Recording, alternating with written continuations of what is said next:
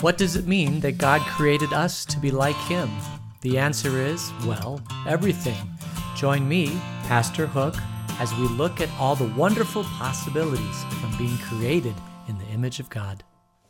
We are in, that's episode 3 of our study, life-changing, not life-changing, oh goodness, that was last time. This is called In His Image. And this is a look at Genesis 1 and what God created us for, and just delving into this a little bit. Because I as we were going through this, I realized there's many rabbit holes that we could go down, and I didn't want to take all that time in Genesis to go down those rabbit holes. But we have a little bit of time now, so we're going to go down some of the rabbit holes. What we've established so far is that God created mankind in His image. He gave us 2 commands. The first command was to be fruitful and multiply, and the other is to subdue the earth. Those 2 hands go hand in hand. You cannot, after the fall, you cannot be fruitful and multiply unless we subdue the earth. Before the fall, that was all up to God, right? We just had to be fruitful and multiply. Although He did give us this command to subdue the earth also as a part of this, but and the 2 go hand in hand, the subduing the earth and the be fruitful and multiply. You cannot be fruitful and multiply unless you subdue the earth. You cannot create a population of 7 billion people on this earth unless mankind is able to figure out how to feed, house, clothe, grow 7 million people. And so the 2 do go hand in hand. And that was at the garden, in the garden. So even before the fall, there was this plan that that we should be fruitful, multiply, and subdue the earth. Now, and I know this sounds just crazy, but that I'm harping on stuff that we're just talking about over and over again. But the point is that we were created for these things. When God placed us in the Garden of Eden as His perfect pinnacle of creation in His image, part of the desire of mankind, the reason why we're created, is to be fruitful and multiply and subdue the earth. Like, this is to be fulfilled in life, to be the creation that God created us. We should be fruitful, multiply, and we should subdue the earth. Like, this is when God created us. He created us with certain instincts, urges, psychological makeup, all this, whatever it is. And all of that is to be fruitful and multiply and to subdue the earth. So the question is, why wouldn't we do that? Like, why wouldn't a person be fruitful and multiply? I mean, if we are created in the image of God, and if God, out of love, had to create the earth, He didn't have to. I mean, He created the earth, and He created mankind out of love, because that's His character. God is love. Then if we're created in His image, then we also have the ability to create life, right? Man and women come together, they create life, and they raise that life, and they subdue, they understand the complexities of the world, they continue to grow in that. Like, why wouldn't anybody do that? That's like the complete fulfillment of why mankind was created, was to be in the image of God, to be able to come together, to create life, to raise that life, to enjoy all the blessings of the world around us, to seek out, as Star Trek, so you seek out new life and new civilization, like seek out the world and figure out. It's like a child. I think of my daughter who has 2 children, and she's got these toys, and one of the toys is it's a peg that sits up and it's got different sized donuts, and you have to put the donuts in the order of, from largest to biggest, so you have this triangular shape. And kids love to do that. They like that, like, our brains are created to figure this stuff out, and we just so much enjoy watching our kids or our grandkids or our great-grandkids, right, like, figure this out. It's like we were created from this. I mean, if you look at kids, they just love exploring and figuring out the world around us. We have on our campus at Christ Lutheran Vale, we have Creation School. And it's just so fun to watch the kids in the playground. We have a lot of thing called creative discovery learning, which is, we've got lots of just loose pieces out on the, on the playground. We have 2x4s and crates. I mean, just odd pieces. And they'll try to figure out, how to put these pieces together and create, new things. Last week or 2 weeks ago, there was a stream of water that they were turning on that was going and creating erosion in the playground. And so the people playing upstream turned the water on to the people downstream, and it was muddy. And so they had a confab, they came together and they said, okay, how can we prevent, we know you love playing with the water up front, but it's affecting what we're doing. And so they thought about it. We could dam up the water. So they put stones in, they created a dam, and they did creative problem solving. And then they had bridges. I mean, they created this incredible ecosystem of dams and bridges and water streams and stuff like that to figure out life. And that's what life is all about. I mean, that's why we're created, to create life and love that life and raise that life and have joy with that life, kids, and then to figure out the world. So the question is, why wouldn't we?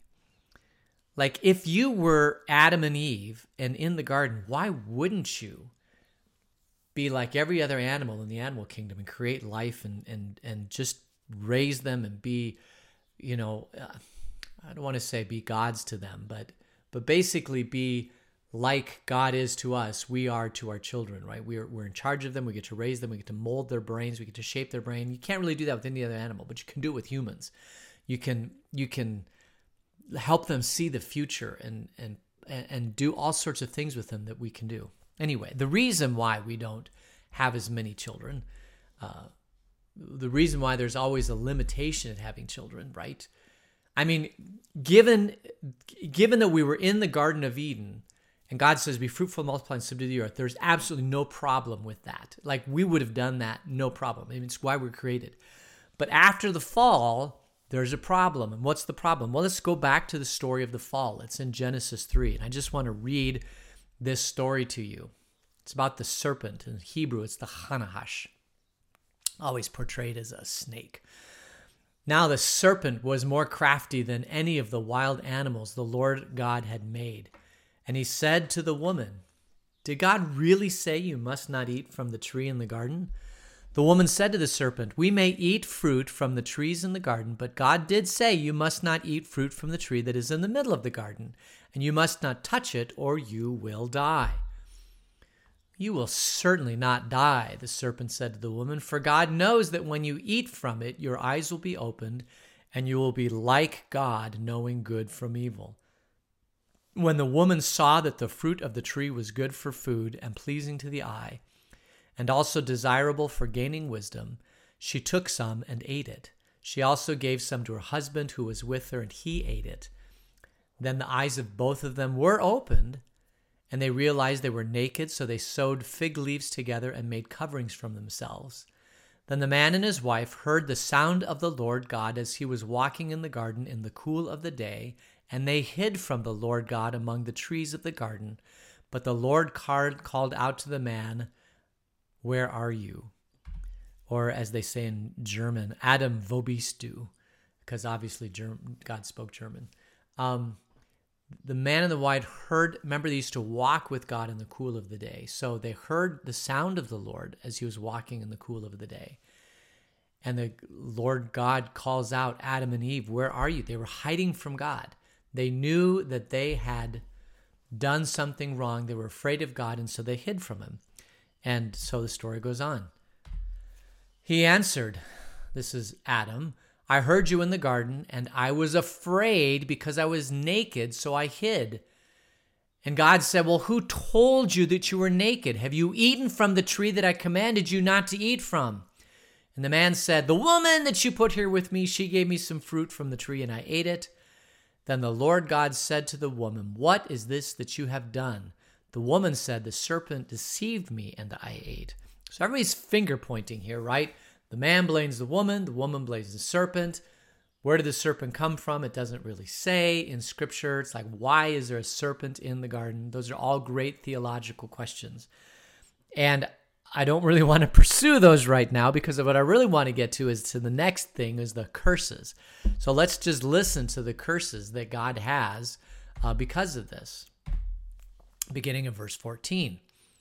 So the Lord God said to the serpent, because you have done this, cursed are you above all livestock and all wild animals.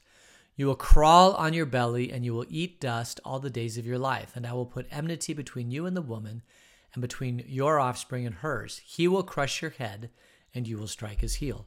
This is the classic pre-something to Jesus, right? This is the foretaste of Jesus that's going to be coming. And he will crush your head, and you will strike his heel. This is that Jesus will crush Satan's head, but Satan will strike the heel of Jesus, which means that Jesus will die, but ultimately Jesus crushes the head of the serpent. This is the forecast. There's a word there it's escaping me, but basically that Jesus is going to come into the world. This is the curse to Satan. But let's go on to the woman. This is what he says to the woman. To the woman he said, I will make your pains in childbearing very severe. With painful labor you will give birth to children. Your desire will be for your husband, and he will rule over you. So this is now the curse that God gives to the woman at the fall. And just listen to what the curse is. I will make your pains in childbearing very severe. If you go out to all the other animal kingdom, they all give birth, and some of it looks painful. Of course, we don't know how pain works in all the different animal kingdom. But remember, they don't have a choice in these things. The rest of the animal kingdom. They get pregnant, then they gestate this child, or they lay an egg and they, sit on the egg for a while if you're oviparous. And then from that they have children. But humankind, only animal in the animal kingdom, when they know that they're pregnant, there's also this fear of the future, that there's going to be pain in childbirth. And we also know that there can be death in childbirth, that some women actually will have complications from the birth, and that they potentially could die from this. So every time that life is created in a woman, there's this potential that the woman could die from this. And we all know that it's going to be very, very painful. If you've ever been around a woman giving childbirth, we can tell that it is very, very painful. I will tell you firsthand experience that it is very painful. And it's something that women don't really enjoy going through. I mean, it's not even just the pain, but the physical changes. You carry that child in your body. It actually can change the woman, her structure of her body. I mean, it's a very, very, very difficult thing. And it's a life-altering thing, a body-altering thing. So one of the reasons why women would not have or not want to have children would because it is just very painful and it's life-altering from the body. But if it wasn't for that, if it wasn't for the fact that this curse came in, the natural pre-fall inclination for a man and a woman is to come together and have children. It's the greatest joy there is. I tell this to everybody that I possibly can. The greatest joy I've experienced in my life, and I've done a lot of things, is to have children. To be able to come together with my wife, create life, and then raise that life. It truly is, man, I don't think there's anything in this world that is a greater calling or a greater joy or a greater thing that two people could do than to come together and create life and then raise that life. And if it wasn't for this curse to women, I think all women naturally, I don't know if you've ever seen a young mom cradling her baby or nursing her baby. I remember my oldest when she had our first grandchild, and she said, Dad, I had no idea how much I would love this child. I just had no idea. Of course you don't have an idea because it hasn't happened yet. This is something that you can describe, but it is nothing that you will understand until you actually take this leap of faith and have children and then, birth the children and raise the children. I mean, it is mind altering. It is life altering. And the growth that happens in parents from the time they have children until they raise them, the self-sacrifice, the understanding that this child is completely in your care. There is nobody else in the world except mom and dad that are going to love this child. I mean, there might be grandparents and other people involved, but if mom and dad are there, there is no one else that that can love this child better than mom and the two people that created it. I mean, this is the greatest joy that we have as humankind. And I think when it says that we're created in God's image, it is that we get to create life and then raise life and be like, I mean, we're not gods, right? We're not, but we are God-like in the fact that we get to raise these children however we want to. And in most cultures, the ability of parents to raise it, we leave parents completely alone. And most, you can raise that child however you want. You are their parents. And in a perfect world, with parents that do a halfway decent job, we don't have to ever get involved, right? Now, obviously, there are parents that have issues from all sorts of things because we live in a fallen condition. We live in a fallen world, and nobody's perfect. And I was talking to a friend of mine. He said, all parents damage their children at some level because all parents are sinful. And because all parents are sinful, we're not going to be perfect parents. At some level, we're just going to damage our children, which is so true.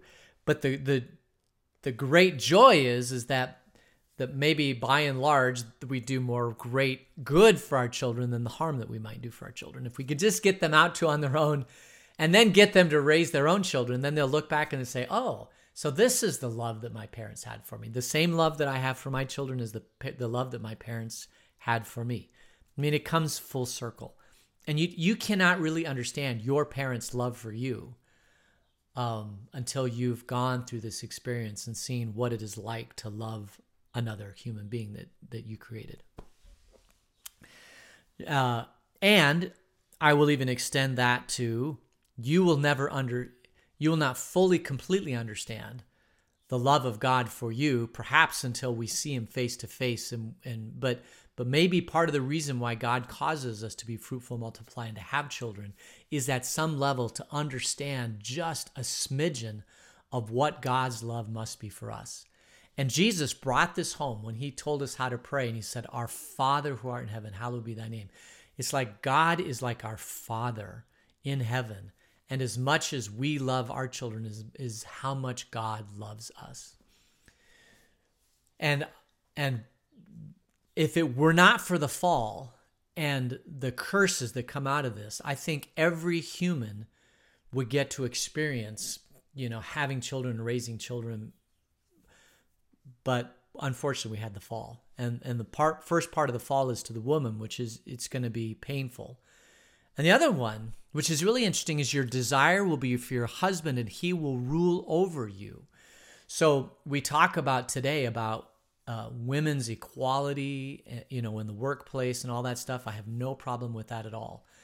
But there is this thing in Scripture that says that God says to women that your desire will be for your husband and he will rule over you, which means that at some level, women now, and maybe it's because of the next curse, but women need their husband. Their desire is for their husband, and perhaps they even, it came in the fall that he will rule over you, and you'll have a desire for him to be in your life. This is part of that curse also. We're gonna go look at the curse to the man. Let's just look at that real quick in verse 17. To Adam he said, because you listened to your wife and ate fruit from the tree about which I commanded you, you must not eat from it. Cursed is the ground because of you. Through painful toil you will eat food from it all the days of your life. It will produce thorns and thistles for you, and you will eat the plants of the field. By the sweat of your brow you will eat your food until you return to the ground, since from it you were taken. For dust you are, and to dust you will return. So we have this incredible curse to mankind. This, from dust you are and to dust you return. A lot of times that's said on Ash Wednesday. Oftentimes it's said at funerals that, this remembrance that God created us out of the dust and we go back to the dust. But this whole idea that now you have a family. Now, every man is created. Let me put it this way. I am created. I have this strong creational desire in me that I want to protect my wife and my kids. You could almost call it chivalrous. There's a thing out there today that says men cannot be chivalrous. Men should not be chivalrous because when men are chivalrous, it's oppressing women. I believe that at a deep nature, a deep calling in men, we have this desire to be chivalrous to our family. And I cannot explain it. And if you're not a man, you cannot understand it. But there is this huge, and if you watch boys play, right? They want to be the hero. They want to wear capes and they want to have swords and they want to, be the superhero. I'm not saying women don't want to be this also, because at some level they can do this, but it is deep seated in men. I mean, there is, and I don't know if I can, and I don't know if it's all men, but it's this man that's talking, me. I have always had a deep, visceral desire to be chivalrous, to do the right thing, to protect Jennifer and to protect my kids. It's just something that I can't explain. And I know my son just got engaged. He's going to get married. And I can just see it in him. He has this strong desire to protect her. And I know that when they have kids, she has a strong desire to protect them too. I've got 2 son-in-laws, and you just watch them. I can't explain it. I can only explain it to myself. But there is something about this that goes deep. And it is, you cannot say, I know that the world says that there's no difference between men and women, modern science. And there may be a lot of truth to different things about that. But whatever the hormones are that women get and the hormones that men get, they do produce different things in the brain that make people act differently. And for me personally, I see myself totally different as Jennifer. And I see this huge desire to protect. Now, she has a huge desire to protect also. She has a desire to protect the children. And in some levels, she has a huge desire to protect me. But as I've talked to her and interacted, I don't think it's the same. I think it's different.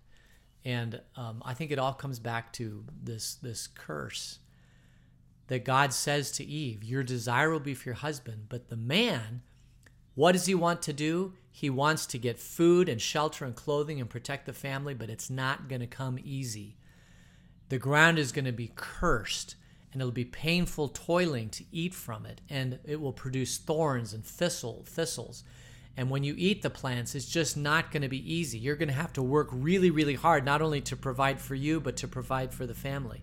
This all comes out of the curse. The curse to Adam, the curse to Eve. If it wasn't for these curses, I do wonder what life would have been like. And I dream about this life that maybe mankind, walks through the garden and sees grapes and apples and animals and fruit and plants that maybe don't even exist anymore. And he just gathers them up and he gives them to everybody, or, maybe they go and gather them up and give them to each other. I have no idea. I mean, it's just maybe this division of labor that we have comes from the curse, where, it does take 2 people. It takes one to nurse the child and one to go and get the food. Now, I know that this sounds like horribly bad sexist language, and I apologize if it comes across that way. But when I read Genesis, I see this as kind of all part of mankind, is that this is just how we happen to do life. And it comes from Genesis 3. I don't think there's any higher calling to a man or a woman to have children and to subdue the earth. And I think if we lived in the garden, we would do both of these very, very well. But because of the curse, we don't get to do it very well. I know that there are some people that cannot have children. So some of them just don't have children, or they adopt. Some people feel like their calling is more to subdue the earth. I think of Isaac Newton, my hero. He was childless, but he was inventing the laws of, kind of codifying the laws of physics, which we use today. But in an unlimited world where you had unlimited time, right? They haven't death yet. Unlimited time, unlimited food, unlimited things to do. I think Isaac Newton could have had children and also invented the laws of physics. I mean, it was limited by time because we now have death on the earth. But if there was no death, then I think having children and subduing the earth would just be a natural part of our calling for humanity. Now, this has huge implications into the world today, and we're not going to talk about them today, but we're going to talk about them tomorrow. So I think I just wanted to lay that groundwork, and I think you'll enjoy tomorrow. I hope you enjoy tomorrow, but we're going to just go ahead and close it in prayer. Gracious God, for the blessings of this day, thank you. Lord, thank you in my life that you gave me the great joy of creating life and raising that life, which I still get to do. So be with us until we meet again tomorrow. In Jesus' name, amen.